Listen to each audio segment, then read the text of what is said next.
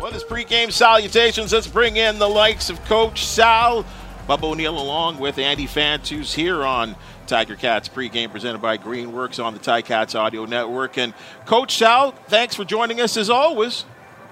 Bubba, it's always a pleasure to be with you and with Andy. Let me throw you our question, and before we look forward, let's look back a little bit. I don't know how you described last week's loss to the Winnipeg Blue Bombers, but I'll give you that opportunity. What did you like and what did you not like? Well, basically, they didn't get a quick start. Winnipeg got all over them. They had one little drive in the beginning to get a three-pointer, but then it was all Winnipeg for the first quarter. It took them a long time, the Cats, to get into the ball game. And the fact that Winnipeg could run the ball against that defensive front made a whole lot of difference in the ball game. Collaros was just as Zach Collaros always is. He's on target all the time. And I thought the secondary was kind of off their game early on. So all things said, I was disappointed in the way they started the ball game, but I was very pleased with the third and fourth quarter, the way they came back and played some complementary football in all three phases. Coach, what do you think they need to do tonight to have success early and get off to a better start? Well, Andy, you said it best early on. Commit to the running game.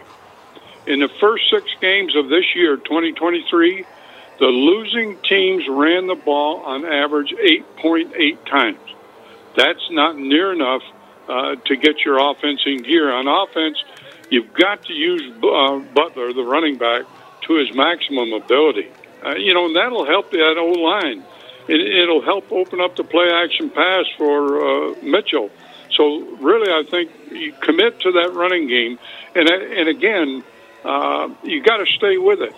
You can't run the ball 8 times, 9 times, 10 times in a game. You've got to commit to it. Couldn't agree more. We do see a few new faces, one on the offensive line, Brandon Kemp.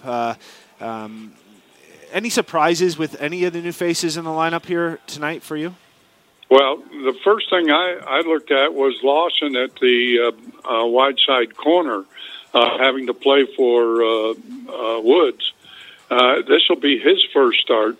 And Gallimore, we saw early on in the preseason returning the ball, doing a pretty good job. He'll replace Woods in that area.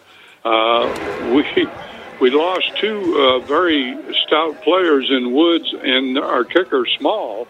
And Legio has come in as the kicker at large right now, a Winnipeg cut from this year. Yeah, so Mark Legio is in at kicker. You mentioned DeAndre Gallimore. He's getting the start at field side slot back. And Dexter Lawson Jr. at field side cornerback on defense. And Brandon Kemp coming in at right tackle are the new starters this week in the lineup. Andy, one of the things that bothers me a little bit about the offensive line is you've got 6 offensive linemen now. When you're a veteran team, you can afford to have 6 offensive linemen start a ball game. But Black is a draft pick out of Saskatchewan as the only backup. And the O-line with Kemp having played last year some seems to me to be in a vulnerable position once again, because if one of those guys go down, which place will Black step into? Do you again have to move Revenberg from his guard spot out to a tackle and put Black in at guard, or do you put Black in at the tackle spot? I think we're in a weakness area right there. Well, we did see Casey Sales switch his jersey late in the game last week and come over and play offensive line. So hoping that doesn't need to happen. Looking at this offensive line, just one more quick question on it. These guys are big players. You look left to right, Figueroa, 6'6", 320, Revenberg, 6'4", 301, Beard, 6'5", 320, Woodmansey, 6'5", 325, and Kemp, 6'7", 310. You got to think that type of size. We mentioned that run game, that getting them moving downhill and getting them into a rhythm where they're having some physical success early will help in the long run and help wear down this defensive line of the Argos. No question about that. When you mention all the size that you have up front, you're talking about a road grader outfit. Those guys should be able to move people off the ball. And Butler, being the running back that he is, he doesn't need a whole lot of room to make yardage in there. But again, you have to stay with it. You can't just nickel and dime it, go back to it once in a while. You've got to commit to it, and you've got to run the ball. You know, Coach, you talk about Butler, and I think if you look at his yards per carry and his production in Week 1 versus the Bombers, you would say very effective, good numbers, but there were the 2 fumbles. Any concern there for you? You know, you're always concerned when a player fumbles the football, but at the same time, you know, you've got to give him some kind of leeway, because he didn't do that when he was with the BC Lions. And so I think he'll overcome that, and he'll protect the football a lot better. Yes, you talk about it. Yes, you mention it to him. And of course, he knows all about it. Maybe send the football home with him, let him sleep with it. Coach, you know, a glaring issue would be the discipline in Week 1 and the penalties. Of course, you're going to try to change that. Do you, as a coach, do you have any, you know, repercussions for players who do take selfish penalties into this game? You know, it's hard to say, because it's always on an individual basis. I never approach my guys with a collective, you got to stop the penalty thing. If an individual has taken some selfish penalties, I'll take them aside and I'll talk with them, and I'll tell them how selfish it is and how detrimental it is to the team. And if he wants to continue in the position he's in, he better clean that up. Coach, do you have a score for Mo Diallo's body flop? Negative score. Coach, let's talk about Bo Levi Mitchell a bit. What was your grade of him last week, and what do you expect to see with a week of practice? Well, you know, I think he's getting more familiar with his receiving core right now. We talked a lot about the explosive plays that he missed, whether he underthrew or overthrew or threw behind. I think he'll clean that up. You know, Bo's a real pro. He's been at it a long time. I have no doubts in my mind that he'll have a good football game. If the line protects him well, he'll hit some of those explosive plays. But at the same time, you know, given the situation in Toronto, he has a history with those people. He lost a couple of Grey Cups to Toronto, so he'll take a little bit of an edge into this game. Coach, I know you're a fan of the league, not only just the Tiger-Cats, and I'm seeing, I don't know if it's a trend or it's just this is the way it normally is, but with the exception of games that the Winnipeg Blue Bombers have been involved in, very grinded out, very defensive-minded, not a lot of offensive and points. You look at the BC Lions last night, I think they kicked 5 field goals. Is that just a trend, or is that something that we can expect tonight, you think? No, I think it's early season. You normally would expect the defense to be ahead of the offense. The offense takes so much more timing and precision, where the defense is hit and react to what's in front of you. So I don't see it as a trend, Bubba, but I do see it as one of the things that has to be, attended to as the season goes on. You really want an offensive display in the ball game, but again, it goes back to complementary football. That means you got to have all 3 phases supporting each other. So if the offense is down, the defense has to pick it up. If the defense is down, maybe the special teams has to pick it up. Talking about that defense, what would your approach be, and what do you expect tonight as far as going against a fairly inexperienced quarterback to make it hard for him early in the game and have success early? Well, it goes back to this. You know, Toronto's got 2 very solid running backs, Harris and Uledi. Uledi, he's a power runner with speed.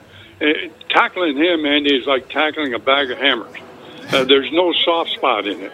And Harris, of course, he can make that first man miss, and he always falls forward. So I expect Toronto will come out with the same attitude. They want to run the football and keep the pressure off Chad Kelly, their quarterback. So I think Hamilton's defense has got to stop that run, and they got to make Chad Kelly, the quarterback, beat him throwing the ball. What are your thoughts about Kelly? Well, I like him. I think the guy's got a lot of upside to him. We saw him, 3 or 4 times last year. But at the same time, this is your first start. And it's going to be a night in Toronto where they're going to raise the banner. They're going to have all the ring ceremonies, et cetera, et cetera. That maybe takes away a little bit of his edge. So, I like the guy. I hope he plays well, but I hope he doesn't play well enough to win. For the Ticats and Bo Levi to get into rhythm, we talked about running the ball, establishing and committing to that run, setting up play action. How about receiver-wise? I would like to see a little more spreading the ball around, getting people involved early. Do you think that would be a good approach, or do you like the the home run balls that we saw quite a few times attempted against Toronto last year? Well, I think you got to be very careful that you don't target White so many times when you've got guys like Goodwin, Tarnowski on the other side, Smith on the inside. Those guys can catch the football too. And don't forget Butler out of the backfield. Use some of that screen pass attitude and use some of that flair out of the backfield, some of that flat route stuff for Butler. So spread it around. Don't be afraid of the short throw. Sometimes a short throw turns into a big gain. So, you don't always have to go deep with the ball. But if you want to be, a riverboat gambler and go deep, pick your spots. You don't have to do it every series. Yeah, I'm a big fan of getting touches early to everybody and getting them into the game, because then late in the game, if you call on somebody who hasn't touched the ball yet or only had one target, then it becomes a lot more pressure to step up late in the game when you haven't really been involved. So getting the ball in people's hands, like you said, and even if players are being physical in the blocking game, I think just the more physicalness and more involvement in the game will go a long way to helping string along success as the game wears on. You're right, Andrew. Remember, before we moved the hash marks, that wide side receiver, he would run the routes out there for 60 times a game and get 2 thrown to him. So, the idea is to get everybody involved in the ball game. And when you talk about the slot backs, don't be afraid to bring the slot backs inside and get a little help on those offensive tackles. If you're in a passing situation where you want to go deep with the ball, you need protection. Okay, so you sacrifice a slot back and a running back to help that protection and allow your other guys to get deep. Coach, interesting situation on defense, and going back last week, and let's see how we can translate it to this week. And the likes of Kenneth George Jr., the fine defensive back, cornerback out of Tennessee, rookie game in the Canadian Football League, rookie overall, and that in that tremendous first quarter for the Blue Bombers last week, he gets beat on a long pass down the left sideline, kind of tripped up over his feet, and then on a second long pass play on the right-hand side, he gets kind of bowled over by the receiver. And kind of intimidating, I would have thought, for him. How does he take that experience and, I guess, having a short memory, when you're a cornerback, how do you refocus into week 2? Well, you hit on it. He has to refocus. Welcome to the CFL. Every guy that comes up from the States thinks that he's better than what the CFL offers in terms of receivers. And he got taken to school in the Winnipeg game. So I think he'll bounce back from that. He'll understand now that it's still a physical game on the corners, and he has to play physical, and he has to stay on his feet and be in position to contest those deep throws. And how do you coach? I mean, is that something as a coach during the week of practice after a game like that? Do you have to, again, pull him aside? Do you have to show him tape? Or how do you deal with that? How do you teach him to become a better player? Well, he's already a good player. Now you're trying to make him a better player. So you have to point out the things that he might have done wrong. And you also have to explain to them that if you're going to play this game here, this is a wider field. This is a bigger field. You just learned that when you were in Winnipeg. So, you've got to be on your toes all the time. And again, go back to the individual talk. The secondary coach should take him aside and encourage him and show him where his mistakes were and encourage him to get better. With his pregame salutations, he's Coach John Salavanis. Always a pleasure. Thank you for joining us. We always appreciate your time, Coach, and I'm hoping that we get to enjoy a victory over the rivals tonight. Yes, we need that very much. Thanks, Bubba.